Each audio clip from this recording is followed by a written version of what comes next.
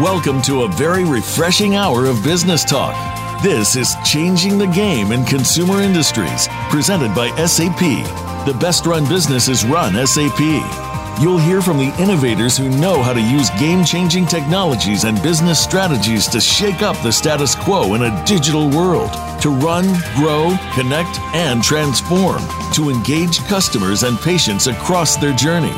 Now, here's your host and moderator, Bonnie D. Graham. Welcome, welcome, welcome. If you want to run with the Game Changers, you are in the right place. Let's see what's going on here, what our topic is today. Okay, the buzz from a paper by Deloitte.com here is, as consumers prosper from stable U.S. and global economies, and that's good news, of course, the consumer products industry will reinterpret traditional levers to fuel growth in a hyper-competitive market. Now think about that. I've got a lot of buzz in here. We've got economies, we've got consumer products industry, which we'll call CP for today's episode. Traditional levers to fuel growth. Everybody wants economic growth, and hyper-competitive market. A lot to concentrate on. So what in the world is going on? Let me give you a little background. CP, consumer products companies, are being forced to rethink everything. That's right. Status quo is not cutting it anymore. They're looking at their channel partner relationships. Same old? Not anymore. They're looking at their product mix. Good enough? Not anymore. They're looking at their pricing strategies. Same old? You get the picture. Why is this happening? Well, look at the marketplace. Business as usual has been disrupted. Of course, you know about e-commerce giants like Amazon just taking over. Okay, how about innovators with direct-to-consumer subscriptions? I think we know a couple of those. And some retailers are expanding their private label lines and becoming more competitive with CP. So how can CP companies use data? We all know data is the new oil, it's the new water, it's the new everything, to bolster their brands, their power, and strengthen relationships with consumers? That's the question on the table today. Our topic is consumer products industry under attack. Time to reclaim market share. Yes, I have a panel of 3 experts. Let me tell you briefly who they are, and then we'll get started. First up, welcoming back a guest who hasn't been on in a long time. Happy to have him back. It's Jerry Wolfe. If you're looking him up, WOLFE. He's the founder and CEO of Vivanda, Vivanda, and he'll tell us a little bit about his company later. Joining us is a newcomer, Barbara Thau, Thau.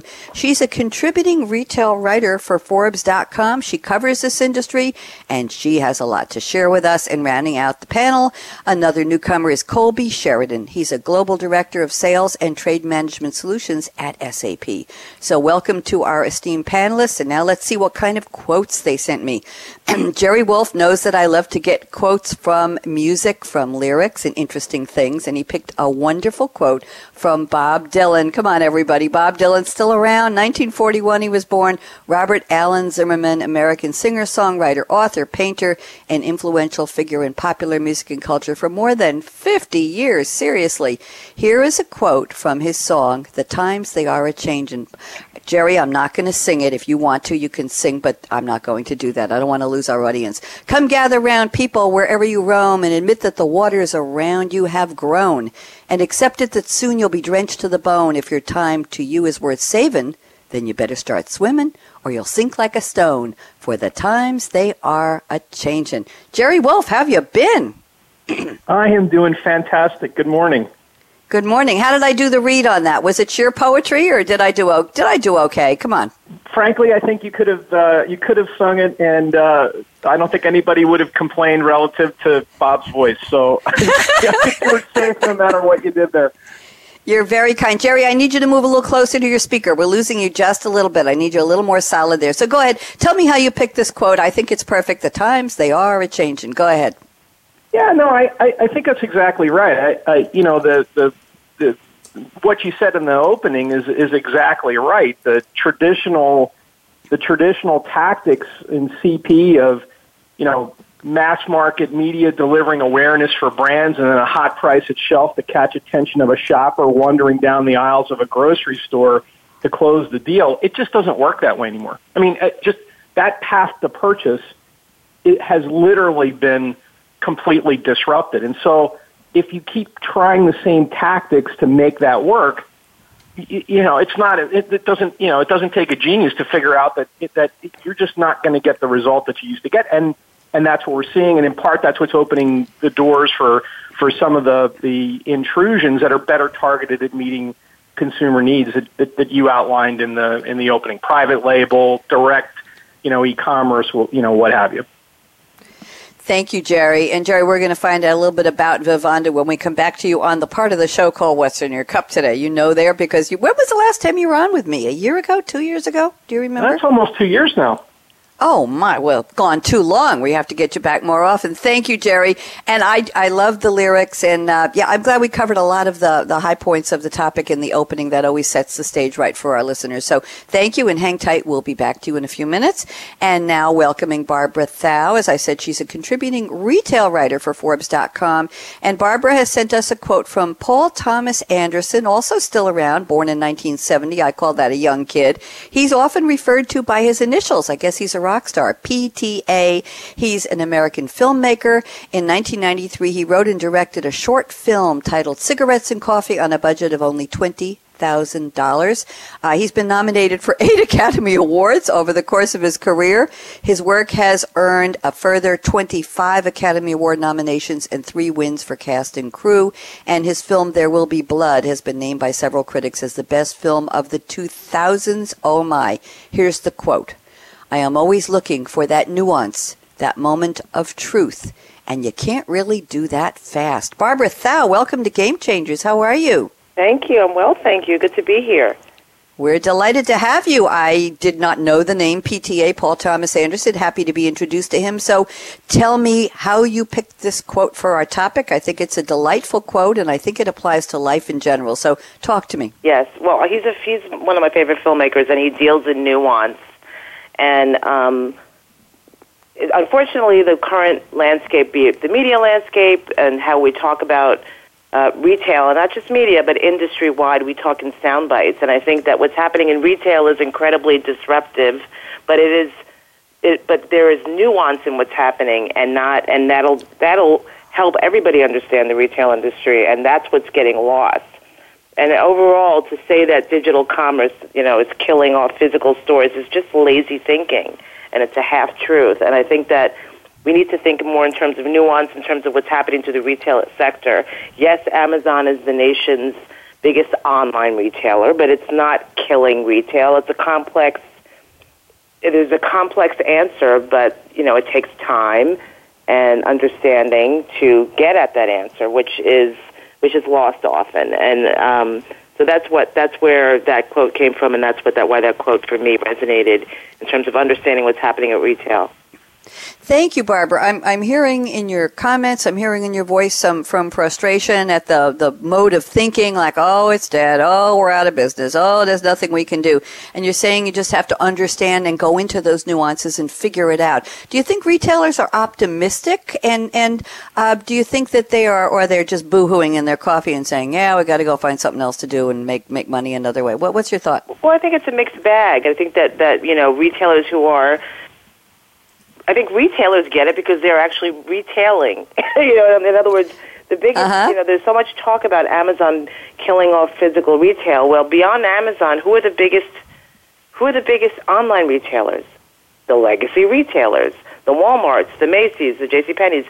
These are the biggest online retailers, but if the average consumer hearing the coverage and hearing the talk, even within industries, would think that Amazon was dominating the retail industry. That's not the case. It varies by product category. Apparel is maybe 20% of the online market versus a tiny percentage in groceries online has. So this is what I mean by nuance, understanding per product category what's happening at retail, understanding the complexity as to why retailers are closing stores. It's not just because Amazon. It's because America is the most overstored retail market in the world. It's because shoppers are changing. It's because there's too much product for the demand. It's because the consumer has the choice that they've never had. See, it's the nuance that takes time to unpack, and the details get lost. And when you lose the details, how are you going to solve anything? That's my 2 cents. I appreciate it. There's a lot more than 3 cents in there, a lot of words of wisdom, and I appreciate that. Thank you, Barbara, and we're delighted to have you on the show. And thanks for introducing me to Paul Thomas Anderson. I'm going to see if I can follow him and figure out what he's all about. So thank you. And now welcoming our other newcomer, Colby Sheridan at SAP. And Colby has picked up a quote that's just it packs a punch in it, literally and figuratively, from Mike Tyson. Come on, who doesn't know Mike Tyson? I just didn't know he had a middle name. Michael Gerard Tyson, born 1966. Interesting that all 3 of our quoted sources are still alive today. That's unusual. He's an American former professional boxer who competed from 1985 to 2005. He holds the record as the youngest boxer to win a heavyweight title. He was 20 years, 4 months, and 22 days old. I'm sure that'll win you a trivia contest somewhere, Colby. And he's nicknamed Iron and Kid Dynamite, and later known as the baddest man on the planet, considered one of the best heavyweights of all time. And here's the quote. This is a doozy. Everybody has a plan until they get punched in the mouth. I don't know whether to laugh or cry. Colby, welcome. How are you? Thank you for having me. Good morning. Colby, I love the quote. Are you a big follower of Mike Tyson, or did you used to be following his career? I'm not. No, I guess I'm at an age where he was hitting his prime when I was a lot younger, and certainly enjoyed following him at least from afar. But the quote just really kind of jumped out at me. It's certainly not as cerebral as some of the other panelists who've shared, but it really jumped out at me for a couple of reasons. One, it's obviously visual, right? So we get that. But two, in the topic matter that we have today, a lot's changed in the consumer products industry. A lot's changed with retailers. And these are companies made up of people that had a plan. They had a carefully baked plan that they've been working on for decades, and it's worked for them. And things have changed a lot that we'll obviously get into over the next hour. But the sands are really shifting underneath their feet. And these are, again, smart people who have baked these plans, but all of a sudden things have changed. And this quote really jumped out at me because it came out when Mike was fighting, I believe it was Evander Holyfield, and he talked about how his opponent was studying him, studying his moves, and knowing exactly what his strengths were, what his weaknesses were, and he had a plan. And all that goes out the window after the first punch connects. And so that really resonated with me when we start talking about, again, consumer products and retail, because things have changed and plans have to be reevaluated. Indeed. Thank you very much, Colby. Pleasure to have you on the show. And now we're going to circle around the table to Jerry Wolf at Vivanda, and Jerry knows what this part of the show is all about. It's called What's in Your Cup today. I have 2 personal questions to ask each. Actually, 3 personal questions to ask 2 of our panelists. How's that? Jerry, not too personal, but too personal. Number 1, where are you calling from? Number 2, what's your favorite drink in the whole wide world? If it's not in your cup, I don't want to know what you're drinking right now. And number 3, give us an update on what Vivanda does and how everything is going. So, Jerry, you're up. Yeah, great. Like I said, good morning. So I'm calling from lovely Baltimore, Maryland, Charm City, aptly named. I am in my cup is a delicious cortado. Ooh, what's that? For those who don't know, is a kind of a small version of a cappuccino. I believe it has some Cuban heritage, and it's absolutely lovely. And okay, go ahead. And so I'm absolutely sipping that out of my cup this morning, as I do most days. And Vivanda is a technology company that provides services to digitize taste and help and to predict preference of consumers. And there's tons of marketing and trade marketing applications for retailers and for CP manufacturers, food and beverage manufacturers, and we're all about making personalization really work and be more effective at influencing consumer choice. Thank you very much. Happy to have you back. And I did, you know what I did. I Googled cortado, and I've got an article here that says, what's the difference between a flat white and a cortado? One's from Spain, one's from Australia, but there's more to the differences than provenance. So anybody wants to look that up on your own, Cortado. We always love unusual drinks. Thank you, Jerry. Pleasure to have you back. And now let's go to Barbara Thau. Barbara, love to get to know a little bit about you, but first, where are you calling from? And what are you drinking if it's really interesting right now? If not, what are you planning to drink later? I am in New York City in the East Village where I live and where I grew up before it was cool and trendy, when nobody wanted to be here. And I'm actually drinking, it's not going to be as fancy, but I'm really enjoying it as what Colby just said, right? Sorry, not Colby. Who just said? No, that was Jerry. Sorry, Jerry. It's a Starbucks Americano with coconut sugar. What does that taste like? Coconut with sugar, right? It's coconut sugar. Actually, it's just coconut sugar made from coconut. And it has I want to say it has a little earthier, smoother taste, less sweet, but good. Good. And tell me a little bit about what you do and how long you've been writing about retail. I've been writing about retail for over 20 years, and I'm a contributing retail writer for Forbes.com, for which I write my weekly Mining the Stores column. And I also write for other publications, and I write content on the retail and consumer products industries for various corporate clients. And Barbara, I imagine this is an exciting time for you with everything changing. We've just talked a little bit about time to reclaim market share, and it's no longer status quo. So is this giving you a lot of good fodder for your articles and your observations? Every day. Every day.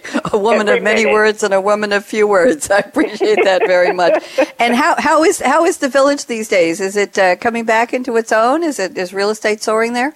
Well, depending on what, that's a whole other conversation. It's completely kind of lost its soul, in my view.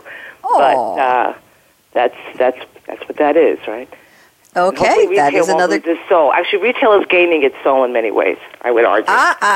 That's a quotable moment. Retail is gaining its soul. I know that Don Gordon is listening, who organized the show. Don, you can tweet that one if you want to. I think that would be great. Thank you very much. Thank you, Barbara. Pleasure. And now, Colby Sheridan, where are you, and what do you love to drink?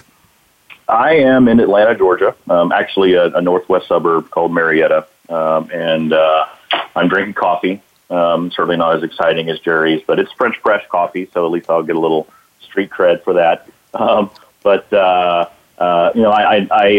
make a tall cup and a tumbler in the mornings, grind my own beans, so hopefully I get a little respect for that in that regard. But it's just coffee. I guess speaking of quotes, it's one of my favorites is beer for good ideas and coffee to get them done. So it's 10:20 a.m. my time, so it's coffee. Oh, beer for good ideas and coffee. That's a new one. That's salvage saying you're just drinking coffee, but you did get creds for French press. I appreciate that. I'm leaning out my window right now very carefully, Colby, and I'm waving at you because I'm in Durham, North Carolina, so I can sort of see you down there somewhere, wherever you are. Yeah, just up the road. There you go. Just up the road. Barbara, I was in New York for the past 35 years on Long Island in Great Neck, and I relocated here to Durham almost 9 months ago, and it's certainly different, and I have to confess to all of you, I just experienced my first power outage this morning. Apparently it went out at 4:30 this morning, and I woke up to no power, no internet, no computer, no nothing, and had somebody teach me how to manually open my garage door so I could turn the car on and power up and charge up my cell phone. Alerted the radio station we might be doing the show from my battery-powered SAP laptop and me holding my cell phone for an hour. I was willing to do that, and 22 minutes before we went live, the power, poof, came back on. So Duke Energy, whoever you are, thank you very much. Your timing was absolutely perfect. So we're here. I'm not allowed, by the way, Colby and Barbara, this is news to you. Jerry understands. They don't let me anywhere near caffeine on radio show days, and you know why. So I'm only allowed to have water, and I have cool, clear water in a cool, clear mug with a yellow straw because it's just going to be keeping on raining and thundering here. It started yesterday, and apparently it's going to go on for the most of the weekend. So, oh, well, what can I tell you? So here we are, all of you. Thank you very much. We are just going to take a quick break. break. This is Changing the Game in Consumer Industries Radio. Again, a shout out to my colleague at SAP, Don Gordon, for pulling together this really, really interesting panel and a great topic. You know what? I changed my mind. Before we go to break, I want to circle around. I have one question for the panel. I call this level setting. Jerry Wolff first, then Barbara Thau, then Colby Sheridan. I think people often confuse CP consumer products with retail as a blanket term. Is it a subset? What exactly comprises the part of the industry called consumer products? Let's just get a quick minute from each of you around the table so the audience will understand if we have any, as Barbara says, nuances. Jerry Wolff, what's the difference?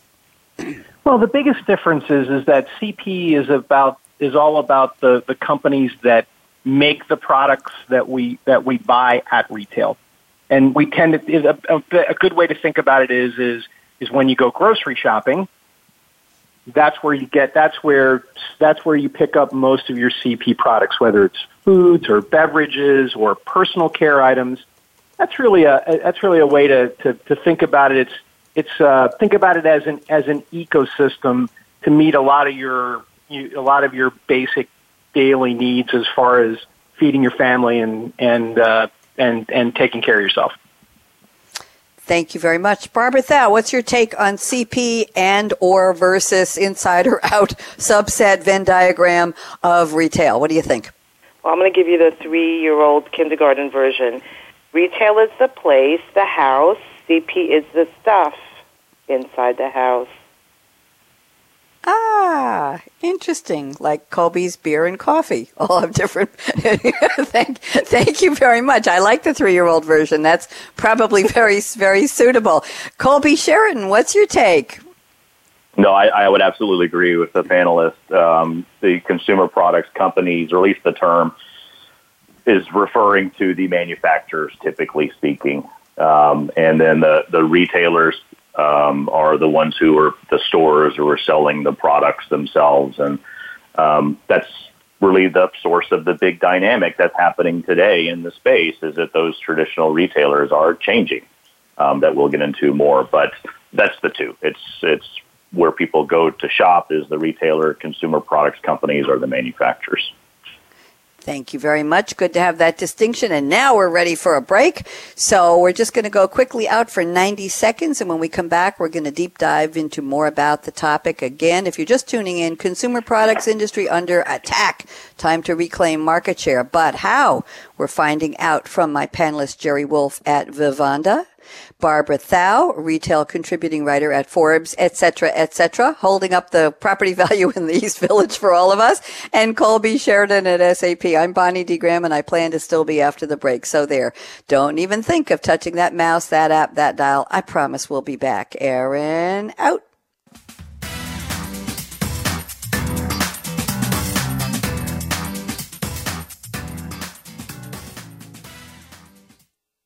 Become our friend on Facebook. Post your thoughts about our shows and network on our timeline. Visit Facebook.com/Voice America. Power your digital transformation. Innovate with new technologies. Integrate them into your business and scale seamlessly as your company grows. Changing the Game in Consumer Industries brings you insights from the movers and shakers who are making this happen. We'll delve into global business challenges and cutting-edge technologies to help you digitally transform for an improved focus on the consumer and the patient. Tune in to the Business Channel to hear today's top consumer industry and technology strategy thought leaders share expert insights on how the digital economy is shaping the future of consumer industries. Changing the Game in Consumer Industries, presented by SAP. We're always talking business. Talk to an expert. Call now toll free 866-472-5790. That's 866-472-5790. Voice America Business Network.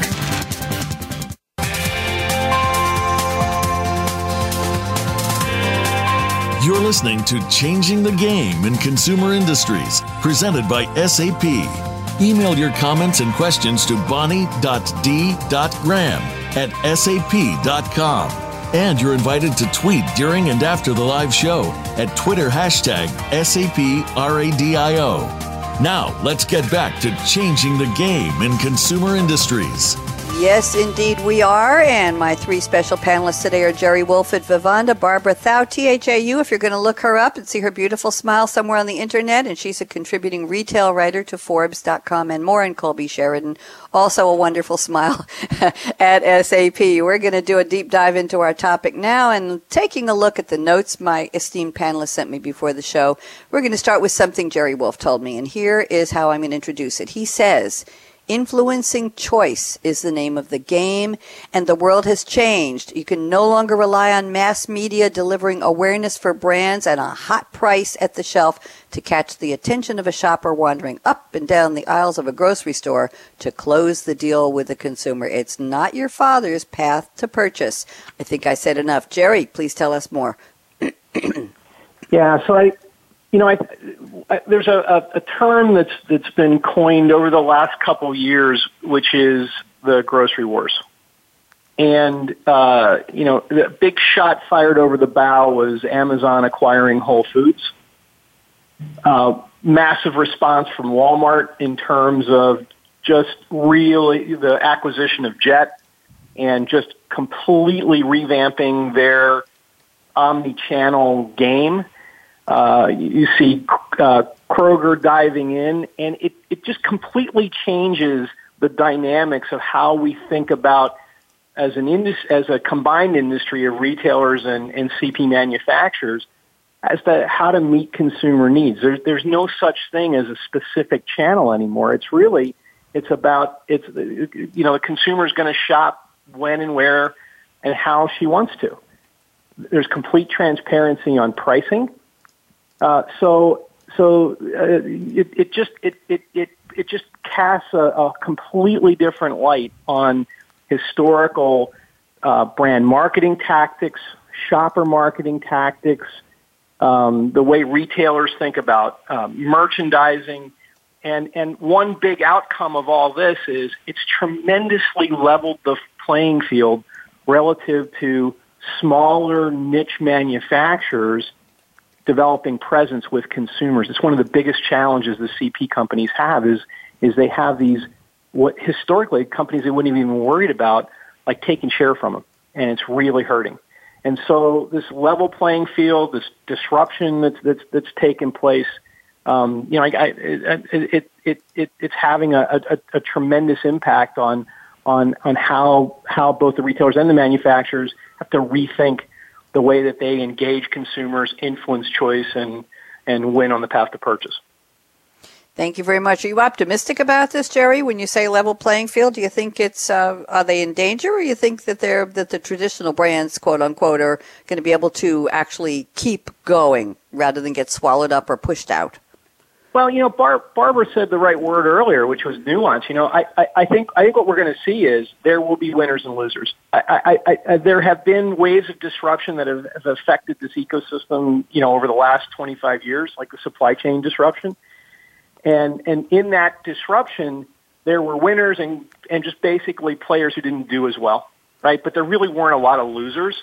I think what we're going to see here is that there will be CP brands that get it and figure it out and win, and there are going to be others that get broken up into pieces and effectively get subsumed into other businesses or die. Yep. The handwriting is on the wall, or it's on the shelf in the grocery store, perhaps. Thank you, Jerry. Kicking that off, Barbara Thau, love to get your thoughts on what Jerry just introduced. Talk to us. Oh, I think that was just spot on. The notion of this everybody's invited to play now is incredible. I mean, it's just chiasmic in terms of the small guys who would even have had a chance to get on a store shelf, and what that means. And I suppose also what struck me about what Jerry just said was this whole idea of, and this cannot be overstated, the transparency and the power of the consumer, which changes everything across product category. Meaning, if I can look in 2 seconds and check to see what something costs, be it on the price of a blouse, the price of a hot sauce, that completely empowers me in ways I've never been empowered before. And I think the bigger thing was in terms of the path to purchase, and which is also what Jerry noted is that even more, I would argue that even more in terms of more than Amazon taking market share, I mean, that's very important, is that the path to purchase, most people now when they buy, that purchase starts on a digital device. And that's where the influence is really huge. I went to a trade show about a year ago, and it really struck me that when these old school Garmentos, New York City apparel vendors who started an off-price show, and they said to me, there was a time when the Bergdorfs and the high-end retailers, the Saks, these guys, that clientele wanted, they were willing to pay full price. Well, even people with tons of money won't pay full price anymore. The full price business is almost dead in some. So the pricing paradigm, it just has such when the consumer has, it's like pulling back the curtain. When the consumer can see everything, like the Wizard of Oz, that completely changes the game, and it's a ripple effect to product marketing, not to mention the appetite for the consumer to have something personalized and specific. Thank you. Very interesting. I'm tweeting bits and pieces of what you're saying. Colby Sheraton, we need to get you in on this fascinating conversation. What do you observe, Colby? Yeah, it's good. This is good stuff. I wrote something down here that Barbara said about the power of the consumer. That's really what's upended things. We have we are all rather increasingly well-informed consumers on our digital devices. I don't know about you guys, but I research, well, not necessarily food and beverage, but any other durable goods or whatnot. I'm researching that to the nth degree before I purchase it, and I promise you I'm not alone. And we also see this issue where consumers expect to be advised in ways that are timely, tailored, relevant, and increasingly local. And manufacturers and retailers are trying to figure out how they do that with data in a way that's not creepy, is the best way to put it, in my opinion, because they're trying to leverage data. They've got reams of it. They're not quite sure what to do with it, but they're trying to figure out how to maintain a share of voice with a consumer that's ultimately going to translate to share of stomach, and but do so in a way that, again, is not Big Brother-ish, is not going to violate any data rights, but still present offers that the consumers want to pick up on, and that will actually convert them from shoppers into buyers. I like that share of stomach. I thought that was talk about nuances. You really got me on that one. Thank you very much. And I didn't have breakfast because no power. What can I tell you? Now you made me even hungrier. Let's circle around to Jerry Wolf. Jerry, interesting comments from your co-panelists. Anything you want to say to wrap this one up? Yeah, I think to wrap it up, let's acknowledge that this notion of disruption is real. This, although it's a violent, kind of imagery, there is a grocery war that's taking place.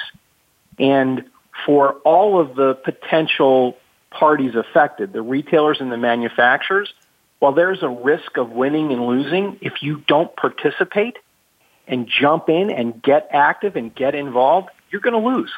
And so it's really, really, really important to, get our respective heads out of the sand and get engaged here and figure this thing out. Thank you very much. Barbara, I'm looking ahead at your notes here, some very interesting things. Let's talk about e-commerce making it profitable. Let me read a couple of headlines here from your notes, Barbara, and I'm going to let you decide where you want to go because there's so much of interest here. You say, number one, smart consumer-facing companies are focused not only on the store of the future, but on the shopper of the future. And you mentioned a few minutes ago that the path to purchase is often starting on a mobile device, and that's of interest to us. Number two, you say conventional wisdom says consumer products companies or the retailer is the brand at the center of the shopping equation. Not anymore. It's the consumer who is the brand. I found that interesting. And one more, you say consumer-facing companies, whether CP or retail, are struggling with how to make e-commerce profitable. I love them all, Barbara. I'm not sure where to go. Where would you like to go? Oh, wow. When we talked, the consumer being the brand, I think that's, obviously it's all happening, right? But what I wanted to stress about that was there's something to be said about top-down marketing, top-down dictating what the consumer looks like, be it, apparel and in the clothing world, be it what they eat, personalization of everything. And that word is, let me just unpack that word, because that word's becoming like lifestyle. I'm really getting sick of that word, sorry. But let's just unpack that stupid word. Anyway, sorry, it's not stupid, but it's become stupid. But it's annoying. It's annoying. What I mean to say is that when I was a teenager, I'm going to totally date myself, everybody wanted the Benetton jersey, right? Yeah, Benetton, right. Exactly. So this is sort of, and there was like the apparel brands that built their cachet on dictating luxury, the luxury uniform, be it the Ralph Lauren's, the Coaches, whatever, and the logo was. I mean, we can argue now that that's in many ways disintegrated. I'm not saying that the brands don't still have power, but so much of branding has become, at least I'm talking about apparel right now, and you could even argue in food that why is private label having a moment in food, right? Because the notion of this assigned idea of status has changed. People want to look like themselves, which is, I think, a healthy thing. And because they've personalized their brands on Facebook, on Instagram, and there is this kind of confessional society where we have, especially among young people, where they are the brand. So this trickles down, and also when the combination of that and the combination of we've never had unlimited choice before. We never had this, neural, not to sound all hoity-toity or whatever, but there's literally a neurological shift that has happened when you have infinite choice at your fingertips in terms of what you can read, in terms of what you can consume, and you have the global marketplace at your fingertips. So when that happens, the 5 brands that are selling in the department store, or the 5 CPG brands on the shelf, are less interesting because you want specificity. So I think that's really an important behavioral taste shift that the consumer, the consumer dictates what he or she consumes. But that's one element of it. Thank you, Barbara. I think there's enough meat on the bones there for us to go around the table and see what our colleagues say. So, Colby Sheridan, what do you think? Any comments on what Barbara just shared? I love the psychological aspect that Barbara shared when it comes to choice. The consumer products companies have for decades honed their skills around positioning their products in store, and they've gotten what is arguably the most expensive real estate in the world placement down to a science. And what e-commerce has done is turn that on its head. So now they're having to completely rethink product placement and how to get attention of the consumer in this world, like Barbara said, of infinite choice. And so they're having to refigure out how to get share of mind with the consumers. And Amazon made e-commerce easy for the consumer. They figured out how to make shipping easy and satisfy the instant shipping process.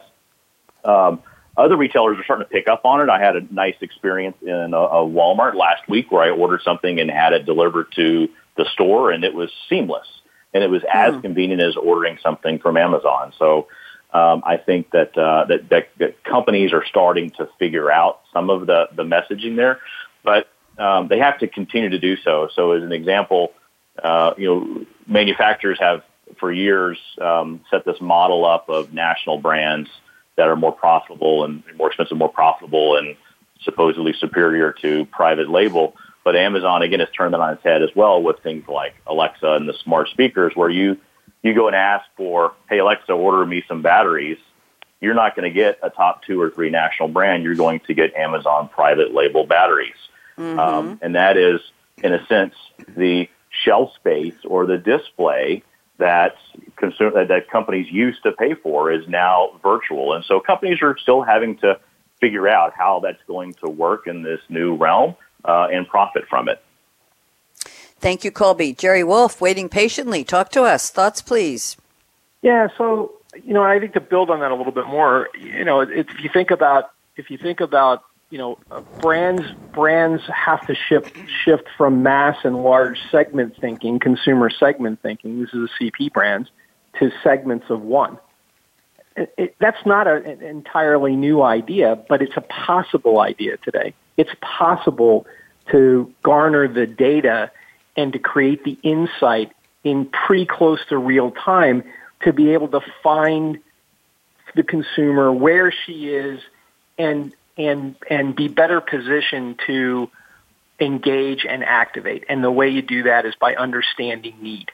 And so from a brand perspective, instead of talking at the consumer, it's all about understanding the consumer and turning that into a means to meet a need. I think a broader construct here to think about this is the idea of brand adding. If brand has largely been about marketing products historically, the opportunity is to evolve to more of a service wrapper around it. And I think that's what digital brings.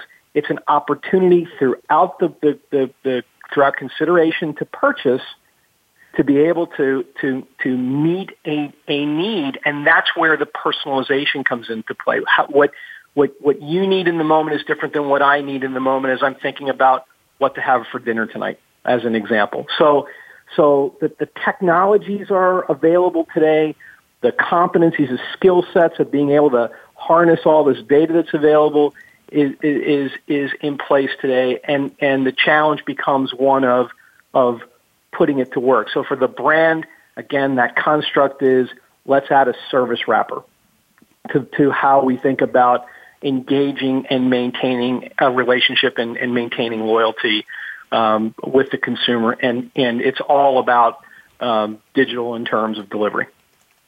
Thank you very much. Barbara, you want to wrap this one up? Interesting comments from your co-panelists today. What do you think? I love that. The notion of being a service wrapper is really on point, because it seems as though, the notion of, being a solution and not as Colby said, not talking at the consumer. And I think one element of marketing that I think is a big opportunity or could be, let's say, I always like to say, as a reporter, I never want to be prescriptive, but informative, and we go, in terms of what's working, the hard ROI. It seems as though user-generated content is a real opportunity for consumer products brands. In other words, let the consumer, who better than the consumer who's using your products, to talk about your products and to be the raw material, the content that showcases your products in action, that brings it to life, that engages, that has where you can pivot off a conversation, be it product reviews and text on a product, good and bad, or photos of so and so using this makeup line, or so and so styling an outfit, what increasingly reports have revealed that user-generated content, meaning the consumer's take on a brand or a retailer, be it on Facebook, be it on Twitter, be it on customer review sites, Amazon reviews, holds way more sway with their peer shoppers than any branded messages. So I think that's a big opportunity to tap into not only to use as a marketing vehicle, but also rich with data insights on what's working with a product, what's not working, what are the gaps in the assortment based on what, it could be around very, basic things like the fit of a jacket maybe is off, the sizing. This is what's missing in the assortment. There's just really, really rich data there. Thank you very much, Barbara. Very, very interesting. I want to make sure we have time to cover. We have a little bit of time left. Something interesting here from Colby Sheridan's notes. Colby, I'm looking at almost at the end of what you send me, and you say CP companies are also understanding that traditional manners of innovation are unsustainable. Many are relying on acquiring smaller, nimbler brands, or incubating completely new brands from within that appear, and you put appear in quotes, which I'd like you to explain, that appear novel, fresh, or differentiated. You can give case studies, or you can just be generic. Colby, love to hear this, please. Yep, yeah, happy to. So a source of revenue growth for years for the CP companies was line extensions and just innovation, period. So think, crunchier version of a cookie or chewier version of a cookie or a different scent of a, cleaning product or whatever. And these were all incremental improvements to the products to generate interest with the consumers. The problem with this is over the years, the vast majority of these product innovations weren't around after 2 or 3 years of being in distribution. So they were a waste of money. And so that was innovation for years. And what's happened is these smaller, nimbler upstarts have really captured the hearts and minds of consumers and driven growth of their own, but eaten its share of the big guys.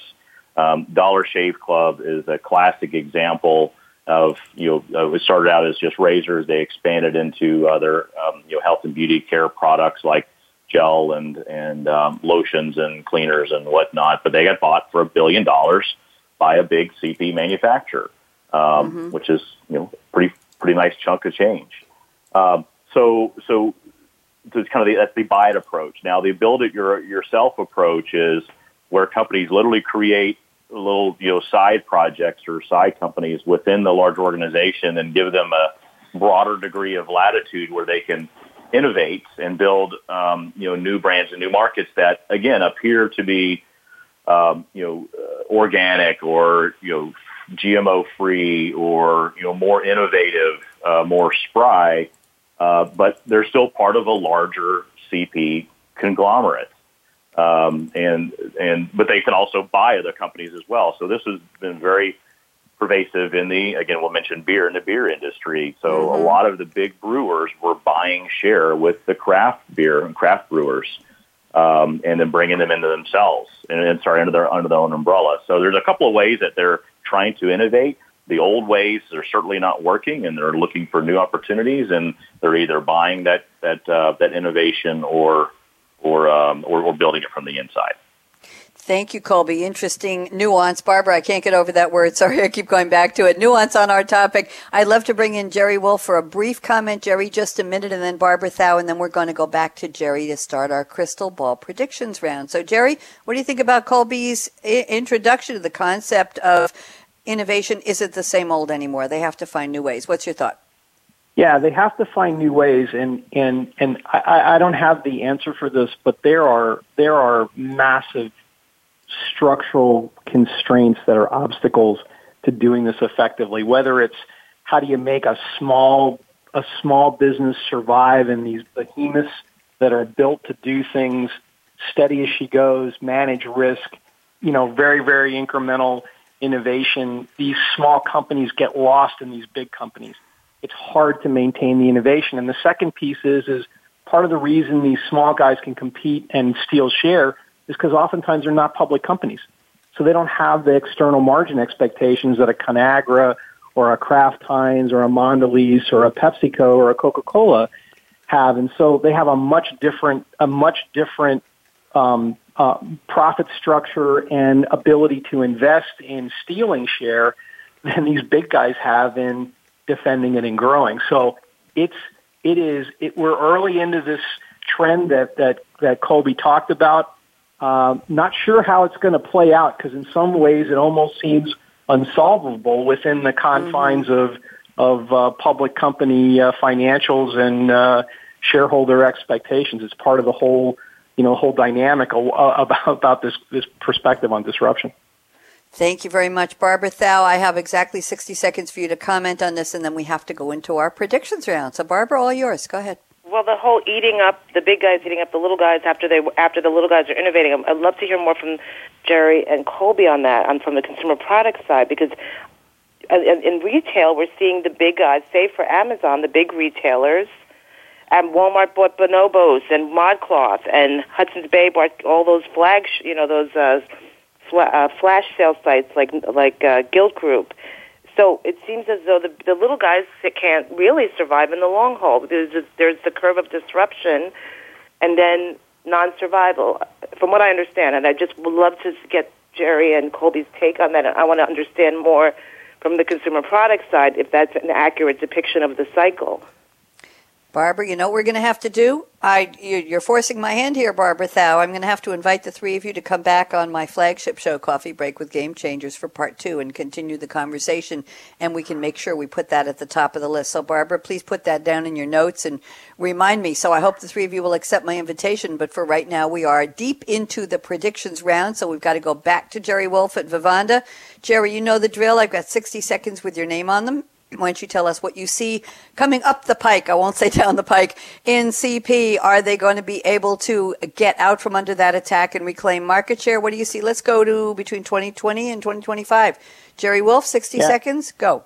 Yeah, when I look at my crystal ball, the big prediction that I'd like to make is around how retailers and manufacturers collaborate in a fundamentally different way. The days of a transactional interaction will be well in the rearview mirror at that point. We'll see a blur between trade promotion, shopper marketing, and brand consumer marketing. The way the dollars flow between those different areas, we're likely to see massive swings, and we'll see for the firms that win through collaboration, we'll see unprecedented levels of data sharing, insight sharing, and frankly, interoperability to be able to deliver an experience to the consumer anywhere along the path to purchase in a highly relevant and personalized way.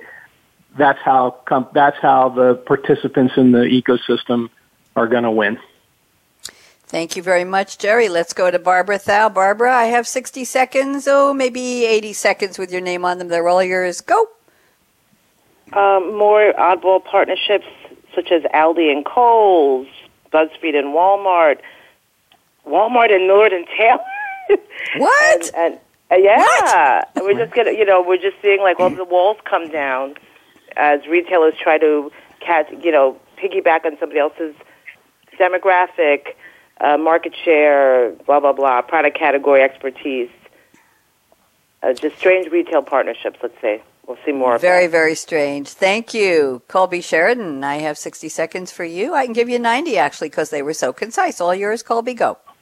No, I appreciate that. No, I think collaboration is going to be key. Absolutely agree with Jerry from that perspective between the retailers and the CP manufacturers. I think we're also going to see a continued morph into segmentation, more segmentation of consumers, more segmentation of categories.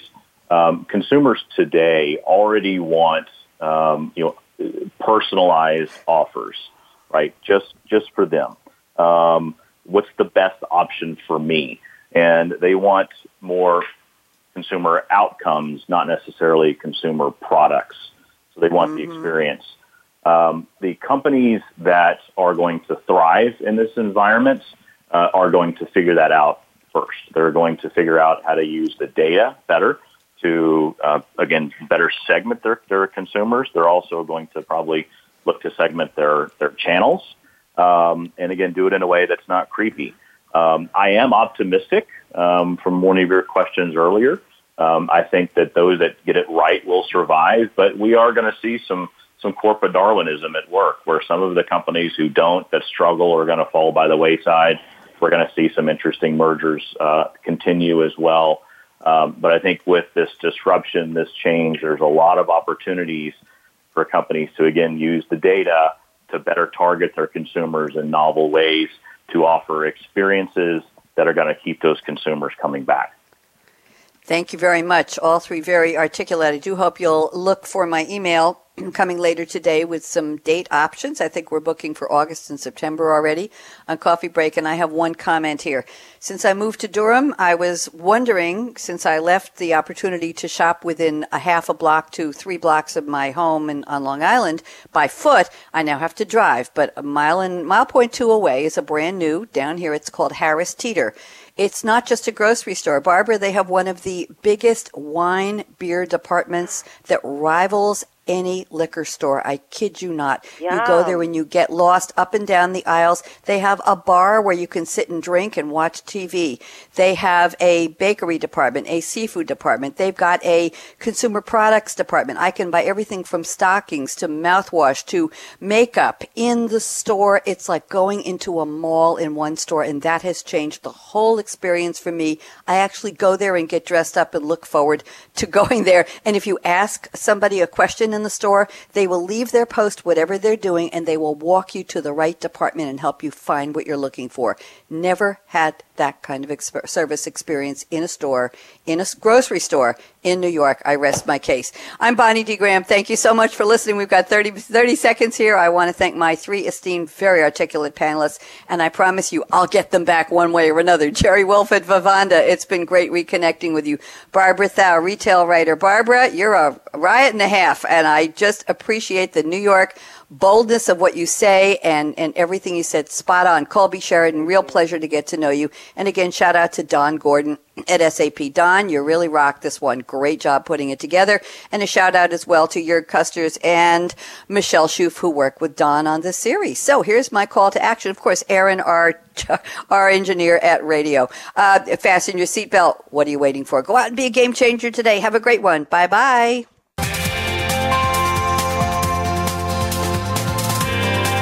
Thanks again for tuning in to Changing the Game in Consumer Industries, presented by SAP. The best-run businesses run SAP. To keep the conversation going, tweet your questions and comments to Twitter hashtag #SAPRADIO.